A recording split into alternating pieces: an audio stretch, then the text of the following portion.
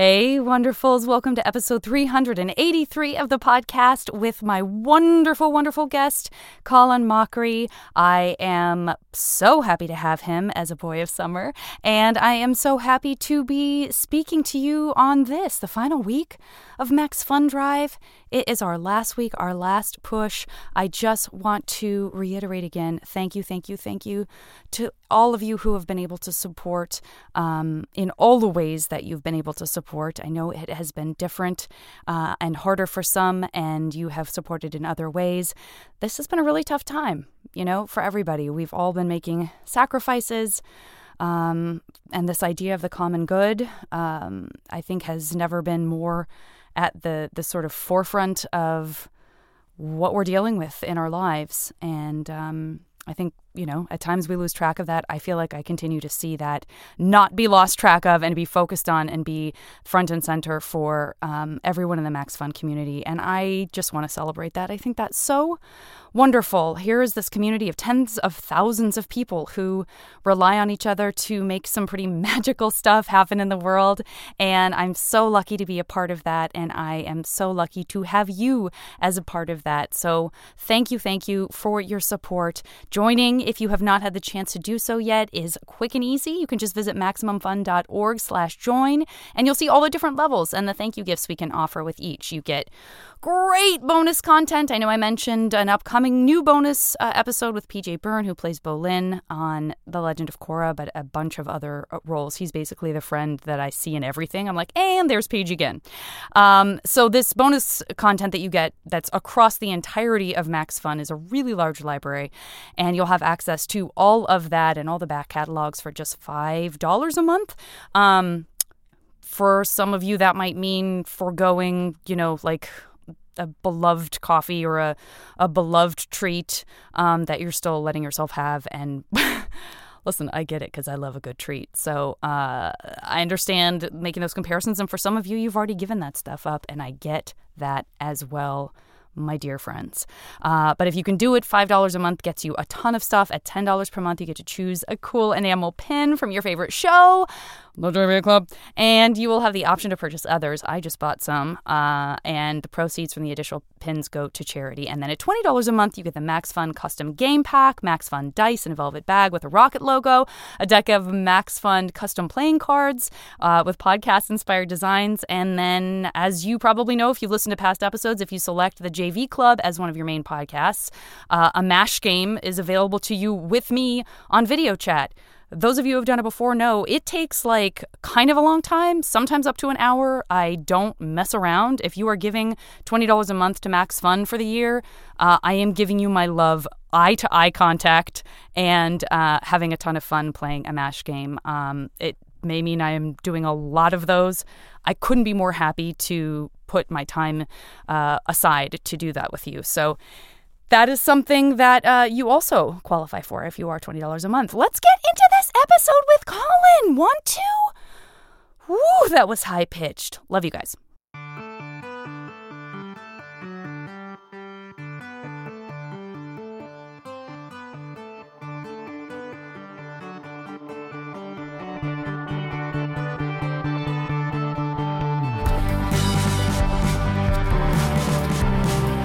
How are you? What's happening in the world today? World of me? Not much. It's been, I hate to put a positive spin on this, but Please. Before all this happened, I was doing 2 different tours and I was shooting a movie. So when the borders closed and I had to come home, it was like, I have a rest for a while and can spend time with the family. So that was nice because I think I was getting on the edge of getting burnt out. So that was good. Yeah. What were the 2 different tours that you were doing? Were you doing one like solo and then one something else? Like Whose Line? One, Brad Sherwood and I, he's also on Sure. Whose Line. He and I have been touring for 17 years together. So I was doing that. And I also have a new tour with a hypnotist where he hypnotizes audience members and then I improvise with them. Oh my gosh, I haven't heard about this. I did know about the you and Brad tour, I realize.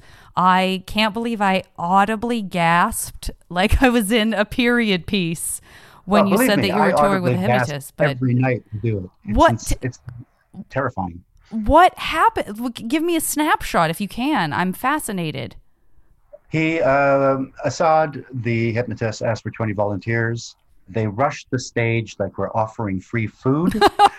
Then he hypnotizes them, gets it down to the best five subjects, and then they and I form an instant improv troupe and do an improv show, doing various games with Assad and I sort of both leading them through um, the improv world. It's been really fascinating. I can't believe I want to ask you all of the annoying questions that you probably had to answer when you first started doing press for this show, because I imagine that media outlets and journalists scrambled almost as if they were the hypnotized people themselves, scrambling to talk about this with you because it's such an interesting idea. But now I feel compelled to know the answer of, you know, how it came about. Assad was taking improv classes at Second City, This is and he great. realized that what the teachers were asking him to do is what he does to his subjects. He gets them to get out of their head and just go by instinct. So he contacted my agent and asked if we could get together, and he pitched the show. And I thought, wow, this is terrifying. Sure, let's do it. Yeah. So I think we started with 6 weeks in Edinburgh Festival, which was, I mean, the first time we did the show was the first time we did the show because there was no way we could rehearse it. Sure. So, so there was that terrifying aspect. And I would ask Assad, hey, if I ask them to do this, will they do it? And he would say, I don't know. It depends on the subject. Some will just stare at you. Sure. I thought, oh, I should have asked this before I said yes to it, but all right. And it's become one of my favorite things now. It was terrifying. Every night is still terrifying, but I learned that I didn't have to work as hard as I thought I did. I thought, I'm going to just have to carry everything but actually, they become pure improvisers. So they just accept everything you give them, and they've actually added things and taken it off into weird directions. So it's been fun.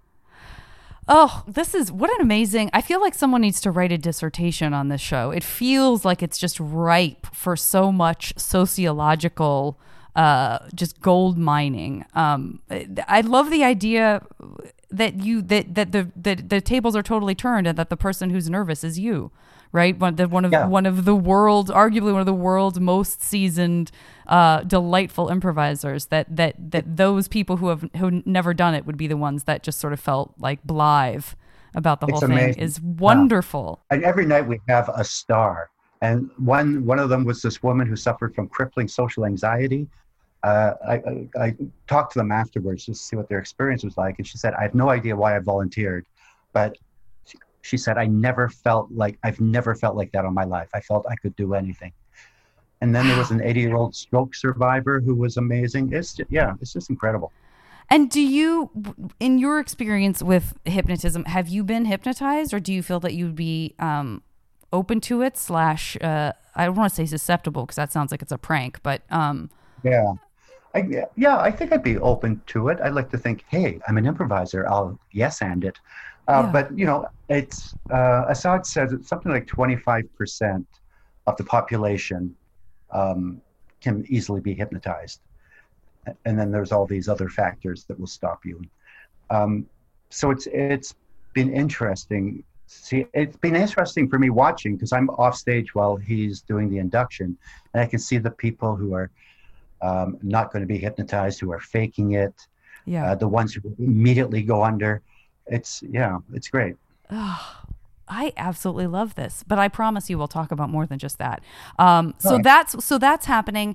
And then somehow you're also squeezing it. Was there any sort of synchronicity with like what you were doing with Brad and being in the same city and overlap, or was it really just sort of like, now I'm zipping over here, but I'll just have to turn right back around and zip back over here to do this other show? Oh yeah, there's totally yeah.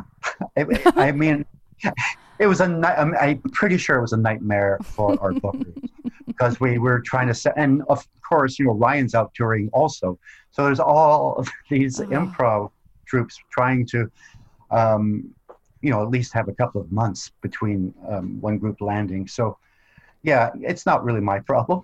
So I happily delegate that. Yeah. And then you were shooting a movie as well. That's a lot. I was shooting, yeah. Yeah, so it was nice just to come home and sort of relax. And luckily, our daughter had just moved back with us. We're in Toronto, and she wanted to save up money to get a place on her own. And where are you right now? I'm in LA. Yeah. Where we proudly just broke the record of the highest single day reported cases in the United States in the history of this virus.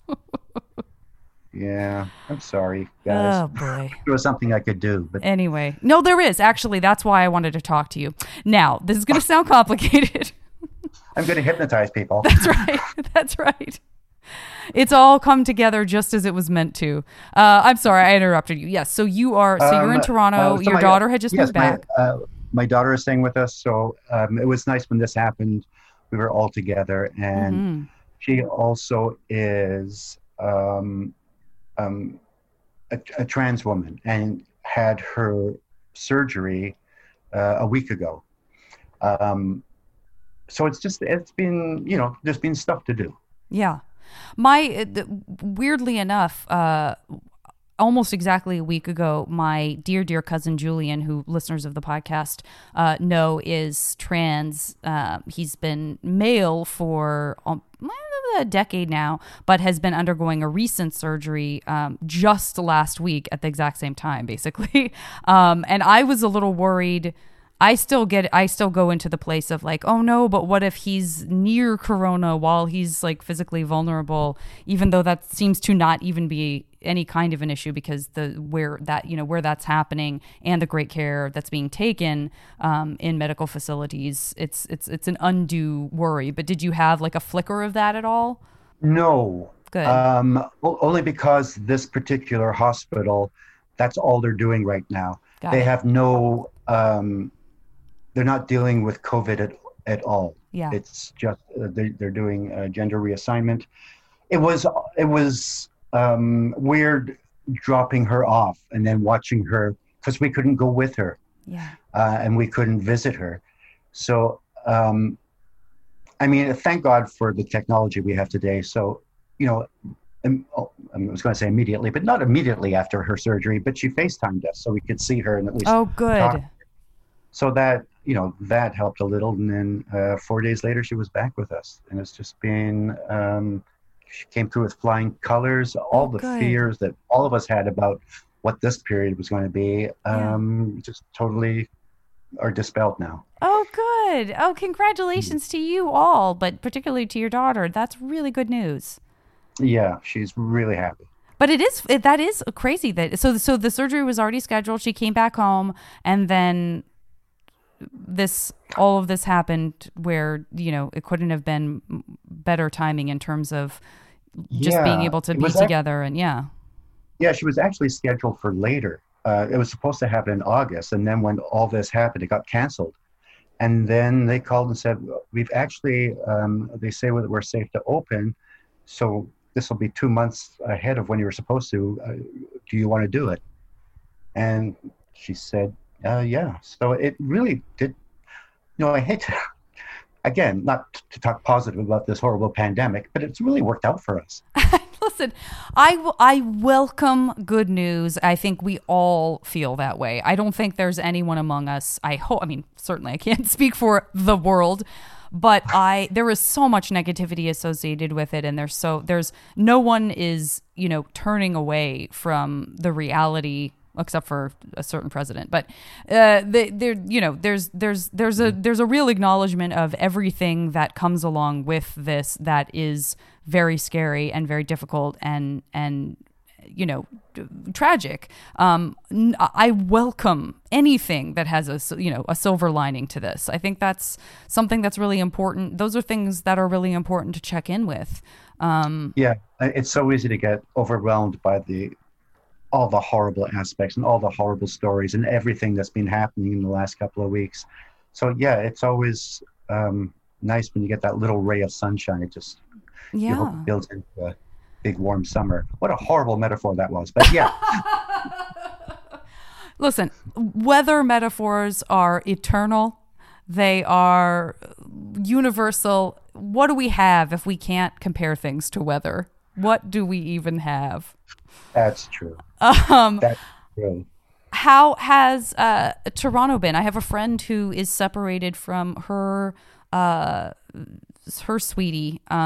She lives in Toronto and he's in the States. He's here in LA, and they were just about to move in together, and then she couldn't leave, nor could he go to her. So there's this sort of like beautiful, sad, long distance romance happening that was not meant to be long distance. And that's what I think of when I think of Toronto. Is how has it been for you, just sort of in terms of the way the city's responded and sort of feeling like everybody's in it together? Is there a sense of that there? Yeah, I think it's been pretty good, and they're starting to slowly reopen things. But if there's the positive aspect of that, and then there's the people who just, they opened the parks like about a week ago, and then all of a sudden there was like 1,000 people in the park, many of them young, without a mask on, and you go, right. Well, what do you? For God's sake, it's simple. Yeah, yeah. I know. But I have to say, most people I found have been very respectful, have been wearing masks. The stores, there's never been any, I've never found any problem with spacing or anything like that. And we'll see how it goes. I think our cases have been going down. I mean, they're still, not as high as others. I think we had like 400 in the whole province.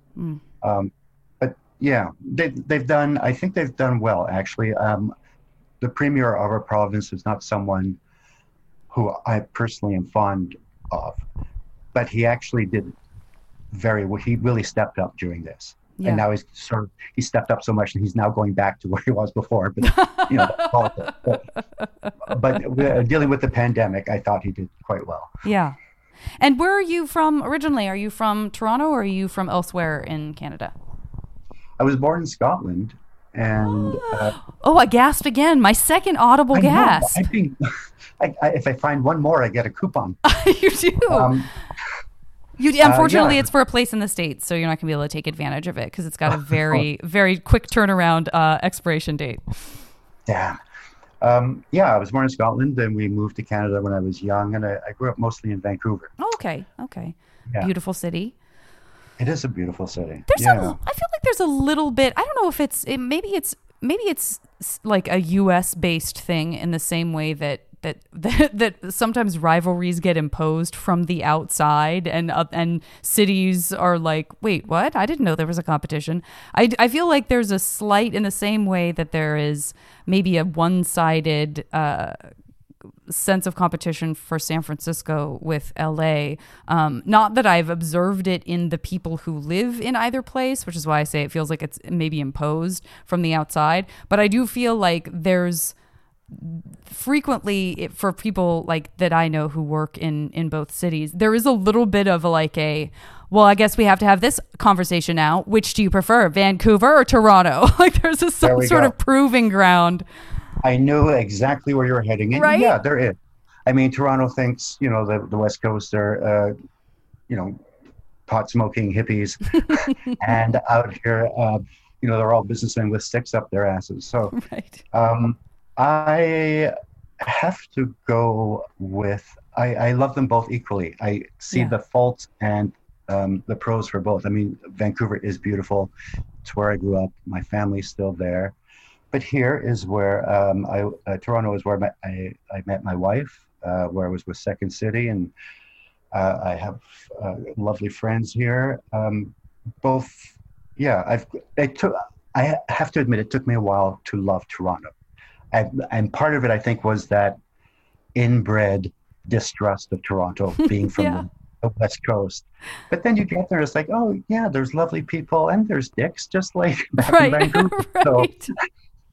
it's just the weather is different, and aside from that, yeah, no, I ended up loving both places equally. I think they're both wonderful. I happened to be the most time I spent in Toronto was during the summer. So that was a bit difficult for a kid from Arizona who's only ever lived further west than where she was born. Hmm. I've never really taken to humidity. And I was there, I think, in July. Yeah, But I still loved it. I mean, I still, I faithfully rented a bike so I could ride around and take all the different great bike paths along the lake and otherwise. And yeah, I really loved it. And I love Vancouver. And then I worked on a movie in Vancouver during the winter, and I suddenly hated Vancouver. It happened so quickly. yeah. If the same could happen during a bad winter here. Yeah. So Yeah. yeah. And when you were in Vancouver, was there an opportunity to pursue comedy, or was that something that came post Vancouver for you? Yeah, that's where I sort of started with improv. I was at theater school and I saw this demonstration of this thing called theater sports that had just been started in Calgary by this English guy, Keith Johnstone. And he'd come, taught some workshops, and then they put on this like mini show. I thought, wow, that looks like a lot of fun. I like to get interested in it. And then like a month later, they opened up this league. So I joined.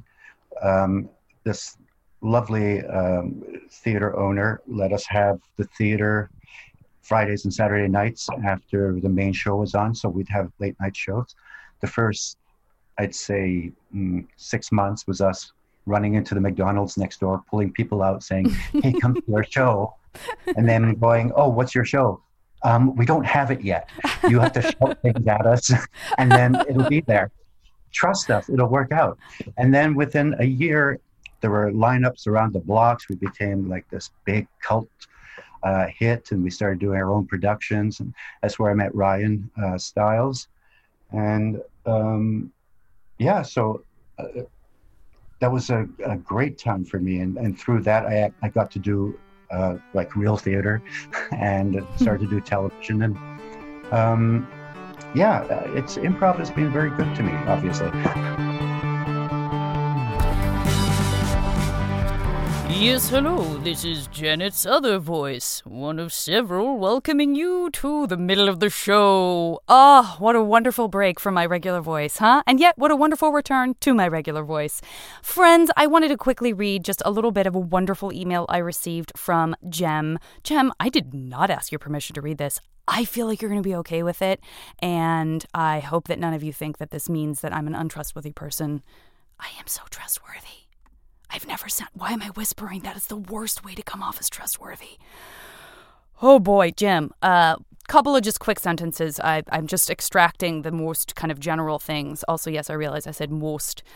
First, thanks so much for the podcast. I've been listening for a long time, and almost every episode I can relate to something that someone says. Oh, could that be more music to my heart? Thank you, Jem. And to all of you who have said similar things, either in iTunes reviews or to me directly, it means the world to me. She goes on to talk about a specific episode that she really loved, and then ends with, anyway, thanks again for the entertainment and place to feel less lonely in some of my experiences from high school. I appreciate you. Needless to say, I burst into tears of joy and appreciation when I received this email. This is why I do this. It is so much fun hearing from you guys, and it means so much to me when you're able to support. I know it's tough, and I know people are making sacrifices, and I just want to say thank you so much. If you do kind of have this podcast as an outlet, as a way to connect with your feelings, with your past, with other people, and to feel like you're connected in some way to something bigger, that is Oh, God, I've got to get better at not crying when I do these Max Fun Drive things. That is why this is so important, and it's why it means so much to us. It's certainly why it means so much to me. Woo! Thank you for making it possible for me to have Julian, my astonishing and wonderful and warm-hearted producer, and all the wonderful people at Max Fun. Max Fun Drive is a time in which there is extra communication between all the various hosts, and I've just fall a little bit in love with each person that I didn't already know, and a little bit deeper in love with everyone I did. So it's a special time, and if you want to be part of that time in terms of membership, you can become a member starting at $5 a month. That gets you all the bonus content. You can access that as long as you remember, and there is a whole lot of it waiting for you if you jump in now. If you can join at $10 a month, you get a Max Fun membership card, a cool pin. You also get the bonus content, and if you join at $20 a month or more, you get this year's special gift. I've said it before, I'm going to say it again. A game pack featuring custom dice and a custom deck of playing cards, all with Max Fun designs. I started sounding like a cartoon voice there. And if you select the JV Club as one of your main podcast choices, a MASH game with me on video chat. What? That's right. Just visit MaximumFun.org/join to become a member. Now, one other thing I want to say is you can get a subscription for a friend for a year, so you can both enjoy the BOCO and swag. I can't believe I've gotten used to saying BOCO instead of bonus content. You can get a gift subscription to someone you've never even met if they had to cancel this year due to COVID or all of the ripple effects that has had. You would be paying the BOCO and Max Fun gifts forward to someone who could use a little extra cheer. I love that this is available this year. I'm doing it. I'm going to do it. So you can just check the anonymous Max Funster box when filling out the online form at MaximumFun.org/join. And again, a choo, but also a huge thanks to all our members who have made it possible for us to keep doing this through all of this time. It was so important to Max Fun that they take care of you, the listener, be sensitive to you and what you're going through.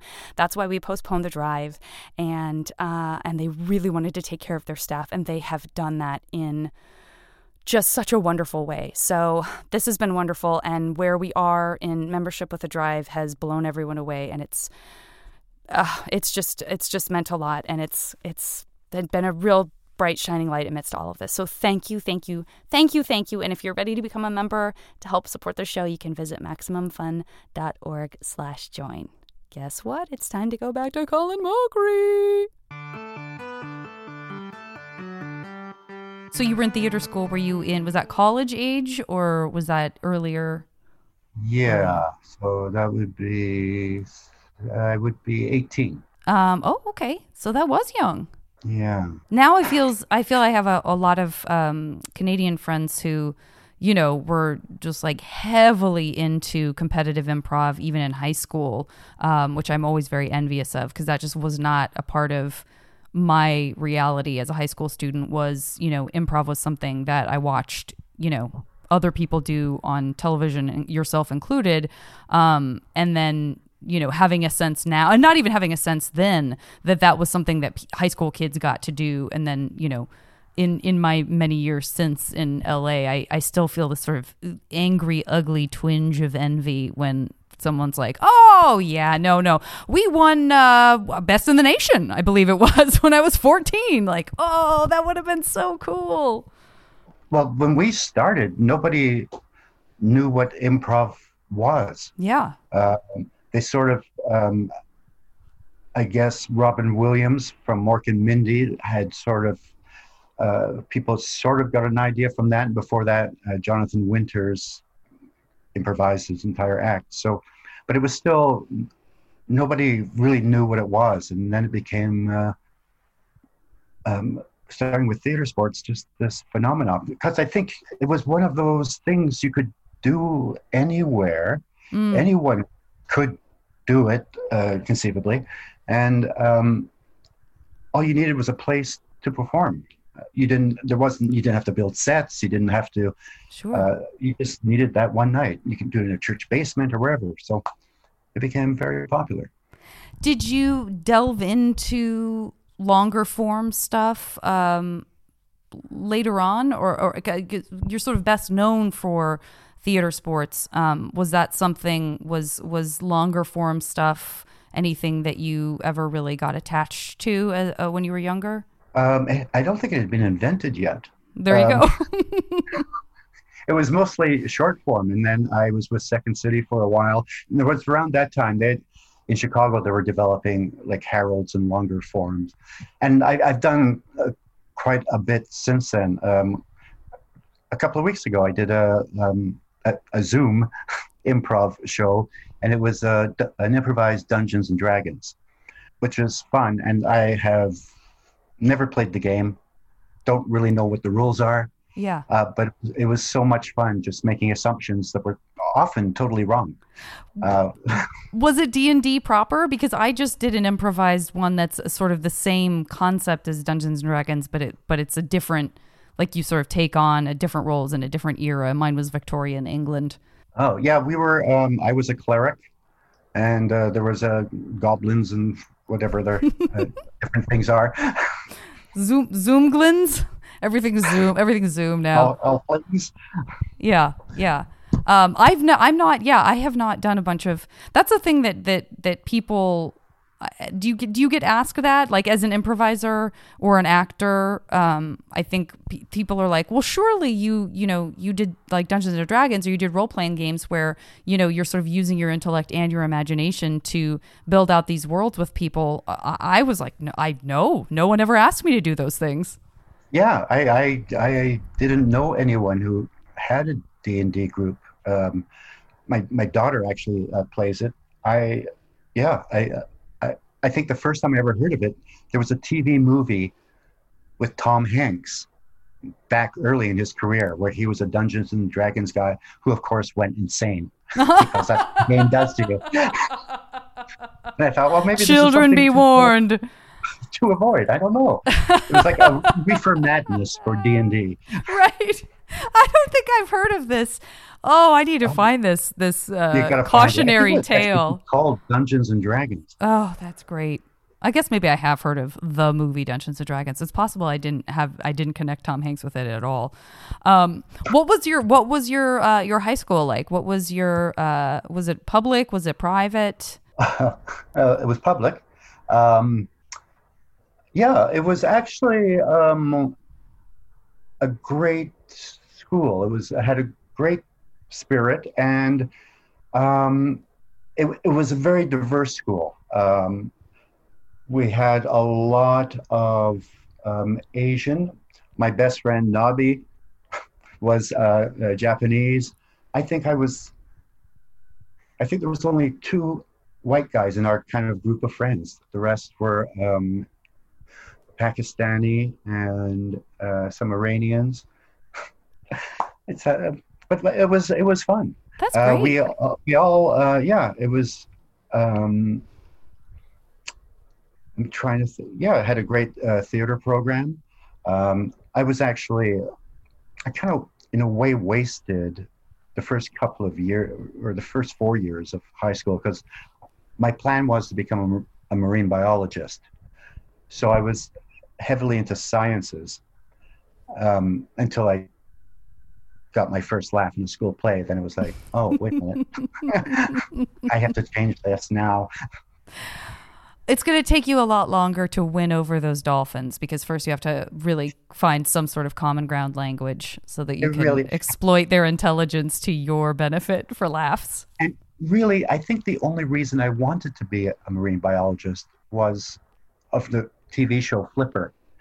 I think that was the only thing. I thought, oh, and then I thought, hey, wait, there's other stuff in the ocean besides dolphins who aren't as friendly. Well, that just goes to show my feelings about Vancouver, which are very positive. But in my mind, I thought like, oh, what a perfect, like, of course you would live in a city like Vancouver and be encouraged to be a marine biologist. That feels like the right place to sort of get that information and encouragement, of sort of like ecologically conscious, like, the ocean, the open sea, let's protect everybody. That made sense to me on a geographical level, I was doing a children's tour way back, and part of the tour went up into the Queen Charlotte Islands on the north west coast of Vancouver, and we were invited to some sponsor's house, and they had their own little island, and they also had kayaks. And they said, oh, there were ocean kayaks. And said, if you want, you can go. And I thought, oh, that would be so nice. So I'm out in the ocean, and I see over to my left, like a pod of killer whales sort of come up. And I thought, oh, that's so cool. And then I remembered this thing I read that from underneath, Yes. a kayak looks like a seal. Yes. Yes. Which is like one of their favorite snacks. Yes. So I thought, oh, I don't even remember getting back. I just remember going backwards, like really slowly going, can I pick up on my heartbeat? And it was like, and I'm not I can swim all right, but I don't think I can outswim a pod of killer whales, but I made it. But it was one of those things where just overcome by the beauty of the moment, followed by abject fear. And that's been my life. It is, sir. That's really a perfect place, perfect time kind of moment to have that quick of a transition, right? Because it's not, if it had been sharks, I think the fear probably would have been very immediate. If it had been dolphins, perhaps there would have been, only wonder, a little bit of awe, and a little bit of discomfort, like, ooh, I'm in their world now. But the perfect balance of the kayak and it in particular being killer whales feels very right, doesn't it? It really feels like it was a perfect recipe. Yeah, I think once my mind had recognized them as killer whales, I started to go through all the things. So killer, yeah, what did they kill? Oh, yeah, why? Yeah, ocean kayaking, that intimidates me. I feel like I can handle a good lake kayak, maybe a very lazy river, but anything that's just like that. I love the idea. I'm not a surfer. That's probably not a surprise based on what I just said, but the idea of being that vulnerable in the water, it makes me a little nervous. Yeah, that was the last time I did it. I got, it's never going to get better than this. So right. That's right. And possibly only worse. Yeah. And so you wanted to be a marine biologist. That's a great and very specific vocation to be pursuing, or to be sure that you want to pursue when you're 14, 15, 16. Flipper obviously having a huge influence on that. And then when you're in high school, there's, I'm guessing, not a lot of immediate stimuli towards continuing you in that very, very specific direction. So it feels like, oh, down the line, of course, I'll be taking classes in college, at university, where I'll be, getting the very specific experience I'll need to be a flipperologist. And so here you have this high school experience where they have a wonderful theater department. You get your first laugh. How long did you joked about it, but was it really kind of immediate? Like, oh, I want to do this. It was immediate. It was like what I imagine a rush of heroin would be.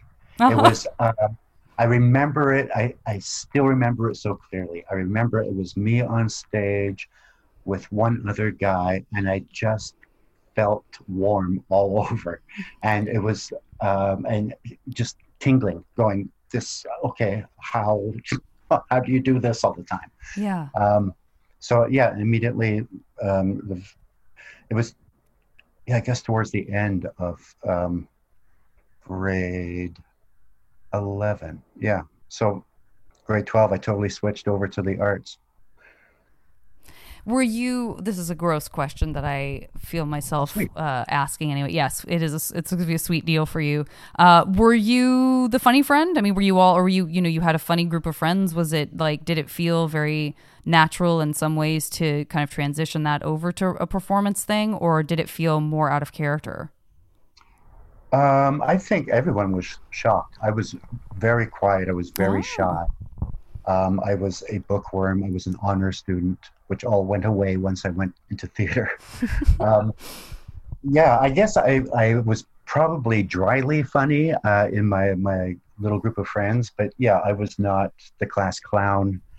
I was very studious. I wasn't serious, but I I was there to learn apparently, and yeah, and then it was like becoming a werewolf. Even once I started doing Whose Line, my wife Deb started calling the guy on Whose Line the other because Ah. it's so not like me. There are times I'll be switching a channel and I'll see the other, and I'm just embarrassed for that guy. It's like he is shameless. Look what he's doing just to get a laugh. What a whore.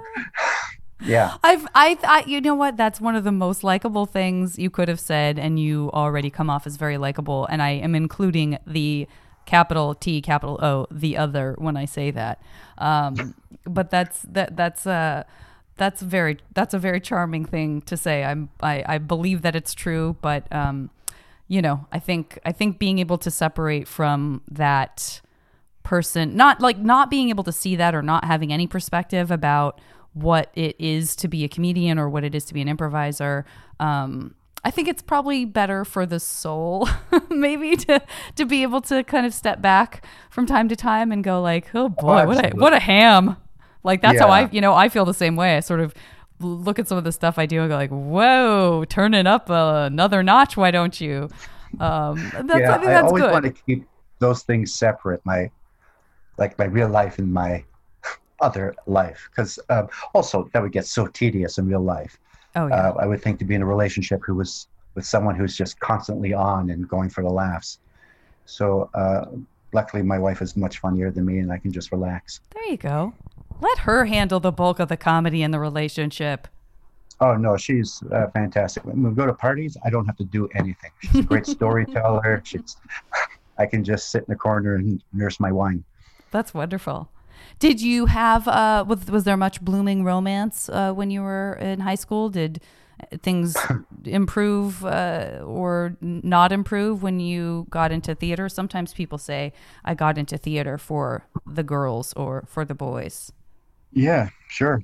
Yeah, I've heard that. It didn't.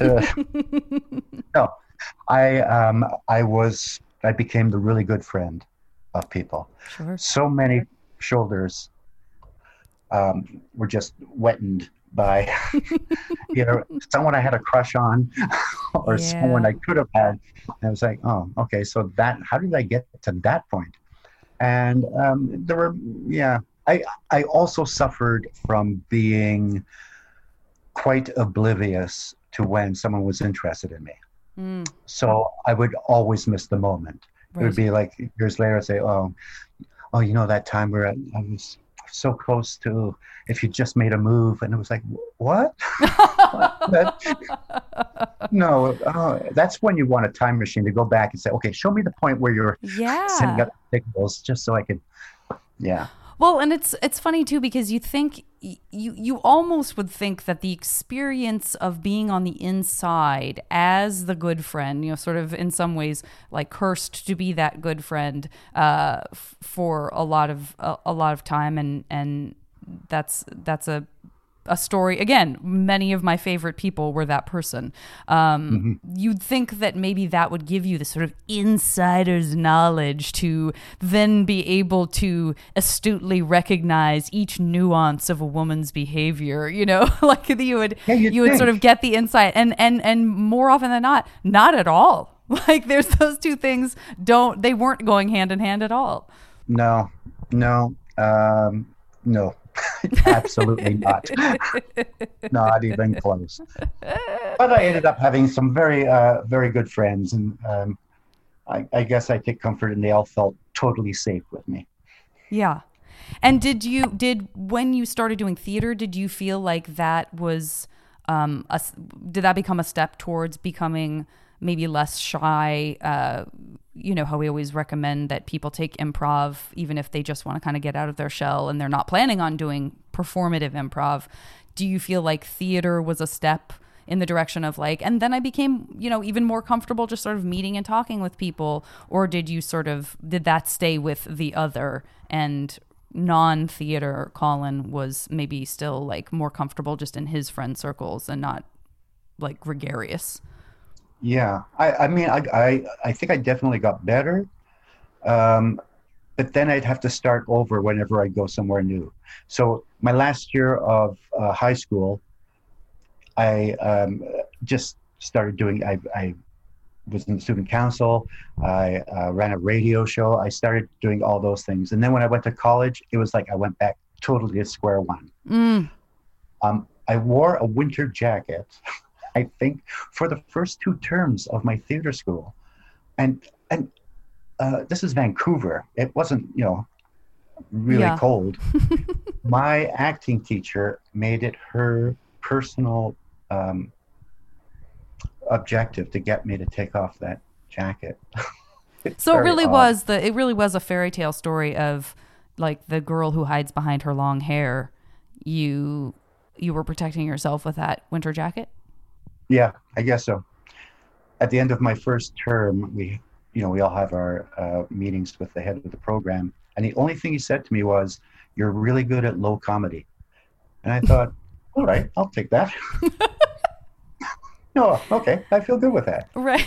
Right. And then I What built upon it. specifically did that mean? What specifically did that mean? What did that Uh, encompass? Slapstick, finding gags with it. And I think what he ended up loving me because he was exactly the same way. He, there was no gag too low that he wouldn't throw into a show we were doing. And we were kindred spirits in that way. And he just passed away, I think maybe 2 years ago. He was 96. He was still touring. He was doing one-man shows. He was working on his latest show where he was going to play all the famous women characters in Shakespeare. Mm, And I thought, man, okay, that's what I want to do. I just want to go until I stop. yeah. Did you have kind of cult heroes that you looked up to in comedy or in film and television when you were in high school? Were you kind of a pop culture kid in that way? Oh God, yeah, I used to watch. I, I feel like I watch television all the time, which obviously it's not true. But there are times there'll be a retrospective on something. I'll go, oh, I know that show. I know that show. Oh, and they're so obscure. I thought I must have watched every. But how? We only had like 3 channels, and we couldn't tape anything. But people like I was a big Dick Van Dyke fan. The Carol Burnett Show. SCTV was, I think, a major one, and then Monty Sure. Python. Just anybody would make me laugh. Like going back to like Chaplin and Buster Keaton, Jack Benny, Bob Hope. I was a big fan of. Yeah, there were so many different people who I really admired and wanted to emulate. I think the big one was Bob Hope, just because, and not his. I mean, his later stuff, like all his specials, I wasn't into at all. But his early stuff, like he started in vaudeville. He did radio. He did movies, Yeah. television, and he sort of created this character that Woody Allen and others sort of borrowed. So he was someone I actually stole a lot from. And then John Cleese, and then SCTV, because they were Canadian and because they were also amazing, that really tweaked something in me. And I got a chance to, like, I've gotten a chance to meet all of them and become good friends with some of them. It's just boggles my mind sometimes. Yeah, first of all, I want to say I'm disappointed because for one brief flickering moment, I thought I found the golf connection between you and this other person with your last name through Bob Hope, but that's just not. It didn't turn No. out. I am interested. I sort of when you said Dick Van Dyke first, that clicked with me just in terms of what you had just been talking about in terms of like what you enjoyed and what you loved doing. I mean, that's a great example of somebody who's like masterful at clowning, which I will maybe replace saying, using the word clowning instead of low comedy, because I do feel like there's such art to it, and there's like improv in general, there's such a difference between like really artfully doing it and not artfully doing it, and they deserve different words to describe what they are, because the doing it right is kind of a perfect form of entertainment for any age and for anyone anywhere that's a human being. And so it makes sense to me, and with Bob Hope too, but it makes sense to me to be attracted for someone, the way you come off as a performer, for someone to be attracted to people who are doing that kind of high meets low stuff, as well as being maybe the more self-effacing characters, opposed to the I'm going to ridicule someone else, and that's where my comedy comes from. Does that make sense? Yeah, absolutely. I mean, Dick Van Dyke, those shows hold up today and are just as funny as they were when they first were shown, and it's because they're all there's real people and realish situations. I think Carl Reiner, who wrote it, would often talk to the performers and talk to writers and ask for real stories from their life, obviously from the more outlandish ones, and they would use them. And I think that's why it still sort of resonates today, because you still go, oh yeah, I worried about getting bald, or yeah, I had this problem not communicating with my wife and it spiraled out of control. So those are the kind of shows I love that have are funny because they surprise you, and yet there's something familiar about them because you've experienced it. Yeah, which is arguably a different than the kind of equally brilliant absurdity of something like Monty Python, where you're not necessarily, turning on Monty Python to see a bunch of relatable situations involving, giant feet and or, knights and so forth, but also completely wonderful and absurd and great. Oh, absolutely. I always say there's two things about comedy. There's two things that make you laugh. The things you expect and the things that you don't expect. And that's it. It's that simple. Oh, it's time for a quick break. I will be back after a word from our friends at Maximum Fun.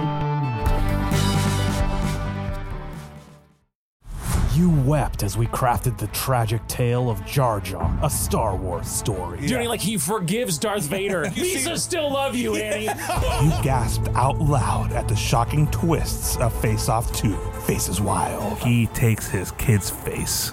What? Now we're writing an entire screenplay week by week on Storybricks Season 2, Heaven Heist. Hey folks, Freddie Wong here with some exciting news about Storybreak, the Writers' Room podcast where three Hollywood professionals have 1 hour to spin cinematic gold. We're shaking up our format by turning Heaven Heist, one of our favorite ideas we've ever come up with on the show, into a full screenplay. Heaven Heist is an action comedy about a crew of misfit gangsters robbing the celestial bank of heaven. Think Coco meets Point Break. Join us as we write this crazy movie scene by scene and get an inside look at the screenwriting process on our podcast Storybreak every Thursday on MaximumFun.org.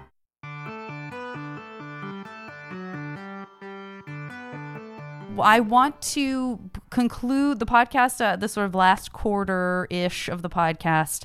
I like to close with a very childish game from teenage, nay, secondary school, nay, perhaps even primary school days. It's called MASH. It is not something you ever need to have heard of, but I will tell you that I will do most of the work. What I'm going to do is ask you to give me some favorites in these different categories I'm going to give you. And in the end, I'll do very simple, rudimentary, not even really math. And I will give you an sort of an alternate universe future for yourself that will include some of these various things that you like. It's just basically just a really complicated way of ending on a note of thinking about things that make you happy. So with that in mind, Sweet. I would like to start out with this first category, which will be apropos of what we were just discussing, 3 people in comedy or theater or film that are no longer with us that you would have loved to collaborate with on some level. Jimmy Stewart. Great. Bob Hope, and Doris Day. Great. Okay. Next one will be 3 places in the world. Even if you haven't been there, we're going to sort of give the idealized version of what you imagine it to be. 3 places in the world that if we could teleport you there, it would be lovely to have a vacation getaway. Like a home, a vacation home. Tuscany. Mm-hmm. New Zealand. Yes, Auckland. indeed. Auckland. I love Auckland so much. And Portugal. I've never been to Portugal. I would love to go to I mean, Portugal. Yeah, that was actually going to be our next family trip. And then, this happened. Yeah. We got to get you there. All right. That's going to, you know what? We're going to make it happen. Again, I don't know how, but somehow this conversation will end the issue with coronavirus as we know it. Okay. Next category. Let's do 3 times, places, events. It can be sort of a famous era in time or a very specific event. We're going to give you the ability to time travel in a sort of safety bubble so that you can see something that has passed with your own eyes. So a specific event or?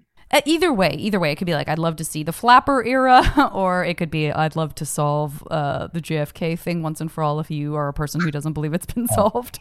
I have to say, I do hate not knowing. Well, there you go. I want a picture. Yeah, okay, I want that. That's one. Okay, great. I want to, although, I don't want to be there and get framed for it. No, see, that's where the safety bubble comes in. You're invisible. You're an invisible spectator to these things. All right, excellent. I would like to see the first stage performance of Laurel and Hardy. Oh, great. And I'd like to see the painting of the Mona Lisa. Ooh, wonderful. Okay. Next category, let's do 3 alternate careers. 3 careers. We're going to imagine that it's only the good stuff. 3 careers that it would have been fun to dabble with in this kind of alternate universe. A rock star.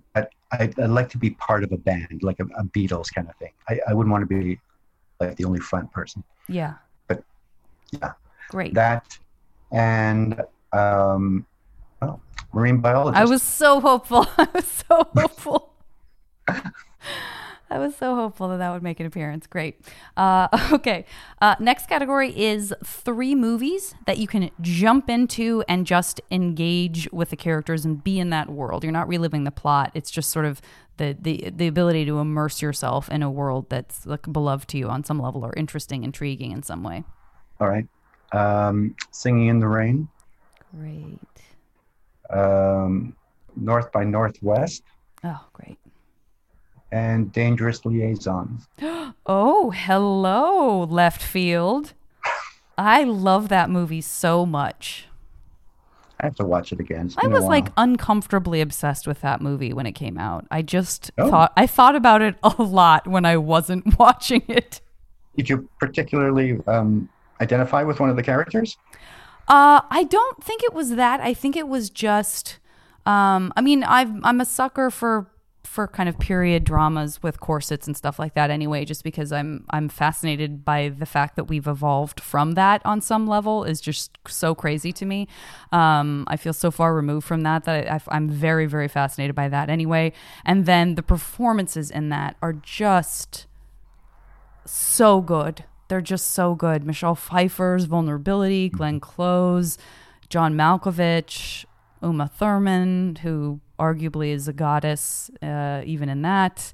I just loved it. So I'm excited that you reminded me. I haven't thought about it in a little bit, and so I'm glad it made it onto your list. Got to watch it again.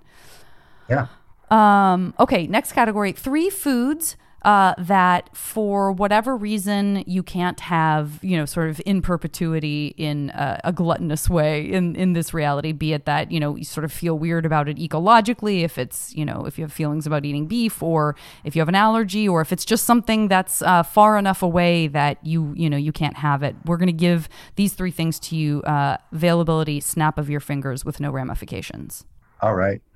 An authentic British steak and kidney pie. Great. Kangaroo meat. Oh my. Okay. Great. And I was going to say watermelon. I don't think that's right. I'm sure I can get a watermelon somewhere. Blowfish. Okay, great. Great. Okay, next category. There's two more. This next category is let's do 3 artistic skills that you either utterly lack or that you have, but you would like to have further developed and be a bit of a maestro at. 3 artistic skills. Play guitar, paint, and sing. And then last category, let's give, okay, this is, I'm going to make the last one sort of a gift to the familial household that you're in right now. There's a room that sort of exists in an alternate space, so it can be as big or as small as you need. 3 rooms that it would be wonderful to have for you and your family to enjoy that are, again, it's a sort of magical room. So it could be a room that is a little private forest, but it could also just be like a gym. 3 rooms, 3 magical rooms that we just add on to your existing house without it taking up any square footage. All right. A planetarium. Beautiful. Okay. So this can be anything. I would like, no, I don't know. I was going to go for a SeaWorld thing with like dolphins and killer whales, but then I thought, no, that's not right for them. So, they're just going to be waiting for you to tumble into the water. That's right. If I forget about them, it's too much trouble. That's right. I would like a room that is a recreation of this room in Venice that my wife and I stayed at it was our second honeymoon, I think, or third. It was our 25th anniversary. How lovely is that? I love that. And number 3? Number 3 would be a comedy room with all the 3 of us, all the people and things that make us laugh would be in this one room. I love that. Okay. Well, this is great. So now I just need you to give me a number between 1 and 5. 4. Great. As an improviser, I should just say the first thing. I thought it. I was going to say, no, everyone says 3. What's that about? All right, 4. I'm going to go with 4. I showed them with my unexpected 4. Oh, I need help. I have to say, this is one of those weird in-betweens where it's not improv, but it's not improv, and I think it stops up me and many other of my improv friends because it's just thoughtful enough and feels just weighty enough. Like, I can't just say whatever comes to the top of my mind. I'm going to be living with these things for the rest of this alternate universe. Number. Exactly. This is very key. I am doing a little bit of, again, that mild calculation that is going to, we're going to find out which one of each one of these 3 categories you end up with. Would this be a good time for us to revisit where people can find you? If there's anything you would like them to be aware of, knowing about now, if there are books, movies, upcoming tours, if that's going to resume, anything like that. Shamelessly self-promote is, I guess, what I'm asking you to do. Gee, you think I have something? Actually, my whole family, my wife, my daughter, and I are doing an online performance. I don't know if you can get in the States, actually, now that I mention it. But it's called We're Funny That Way, and it's a LGBTQ plus a fundraiser that this woman named Maggie Casella does every year, and she always asks us to do it. And we got a chance to do a little scene with the 3 of us. So it's called We're Funny That Way. It'll be on Instagram. I'll be posting about it and on my Twitter also. And I think that's it. Great. Yeah, I would love to, if there's an existing link. There are people in Canada who lament things that aren't available to them when they come up on the podcast. So this one's for you, Canadians. even if it's not available here. Finally, you get yours. Exactly. You get yours sounds like a revenge thing. I guess you get yours is not good, right? I mean, that's No, it's typically used to be like, you're gonna get yours. I guess it depends on tone, but yeah. You get yours. You get yours. Okay. Yeah, there's no way to. It just sounds in a weird way. Okay, I have the results of this 100% guaranteed fictitious MASH future. I want to holding you to this. I will. This will be sent to you in a signed document. A signed document. You have a beautiful apartment in Auckland that I'm very excited about. You have the ability to play what I can only describe as masterful guitar. Masterful guitar. You'd think that would mean perhaps that you would have ended up with your alternate career of being in some sort of Beatles-esque band, but in fact, you are a highly accomplished chef. Oh. And that I think is good for everyone because you are going to be consuming tremendous amounts of blowfish, which I think it takes a delicate hand to make safe and wonderful. So this chef development feels like the right move. I also want to congratulate you on your ability to solve once and for all the mystery of who shot John F. Kennedy. I want to congratulate you for your ability to jump inside of Singin' in the Rain whenever you desire, whenever you just need a little bit of the energy that you get from that wonderful, wonderful movie. You have a wonderful relationship with your performing partner, a colleague, Doris Day. I'm really excited to see what comes of that. And you have for your family and for you to enjoy whenever you like the sort of transportive experience of your home planetarium. Oh, that's pretty fun. I'm looking forward to this. Yeah. So this is all again guaranteed. Again, cannot be enforced outside of the United States. I don't know if that's going to be. Oh man. The fine print. The fine print. Ooh, shakes fist. That is the conclusion of the podcast. I hope I get a chance to see We're Funny That Way. I guess maybe what would have been fun would be to talk. What am I doing? A recap at the end where I talk about all the ways in which I failed this interview. All right. I think I'm used to this. Cry on my shoulder. Oh, good.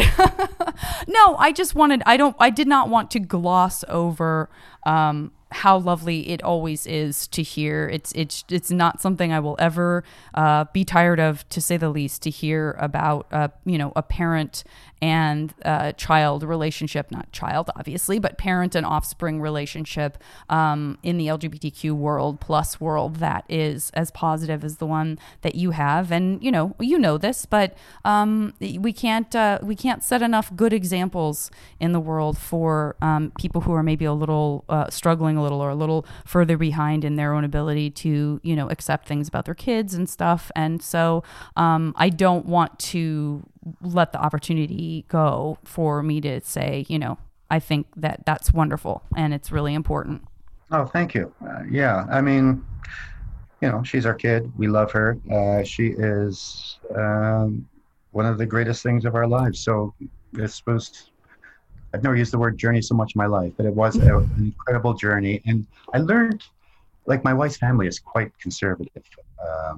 In fact, I think if they lived in the States, they might even be Trump supporters. Ooh. But to a person, they were accepting of her immediately. Great. And I realized it's because, of course, they know her. They know who the person is. So all that other stuff was really none of their business, and it's unimportant. Yeah. That's great. Another piece of good news amidst things that maybe are hard to hear about sometimes. So thank you so much for doing the podcast. I am such a fan, and I was really excited when Jeff told me that he was working with you. I said, "Oh, this is a can't be missed opportunity." So thank you again. Oh, it was. I had such a lovely time. Thank you. I hope we get to bump into each other sometime. That's right, Wonderfuls. You've reached the end of the episode, almost very nearly. And all you have left is a quick message, Remax Fun Drive from me. But before you say goodbye, remember, this is the last time I'm going to be talking about this on the podcast feed, at least in the sense of me asking if you want to join, which, by the way, I don't know if you realize this, but you can do so at MaximumFun.org/join. Anyway, I do want to express gratitude to everyone who listens, whether you are a member or not. Thank you so much for being part of this show's community. If you've taken the extra step to join as a Max Fun member, thank you for making the show possible. And please know that we are so grateful for your support. And thank you again. You know, I know like a fundraising time is I don't think it's anyone's favorite time. I don't think I think all of us wish that like we could just do everything for free all the time and that there wouldn't need to be people being paid to do their jobs. However, thank goodness you are supporting Max Fun and all its podcasts, because that team of people is a group of beautiful shining gems, which I think I also just described Steven Universe, but that's cool. And we can't do it without your support. So thank you so much. Thanks for listening. Thanks for subscribing. Thanks for being a part of the community. Thanks for listening no matter what. Spread the word. Thank you for helping in other ways if you can't support financially. You are it. Could not be a triter way to end an episode, a podcast, a Max Fun Drive, but you are the reason that this all happens. And I just appreciate your listenership so much. And listenership is a very, very corporate sounding word, and I already regret using it, but I do love you guys. And I thank you. I'm going to whisper again, even though I know it sounds untrustworthy. But also, if you're an ASMR person, this one's for you.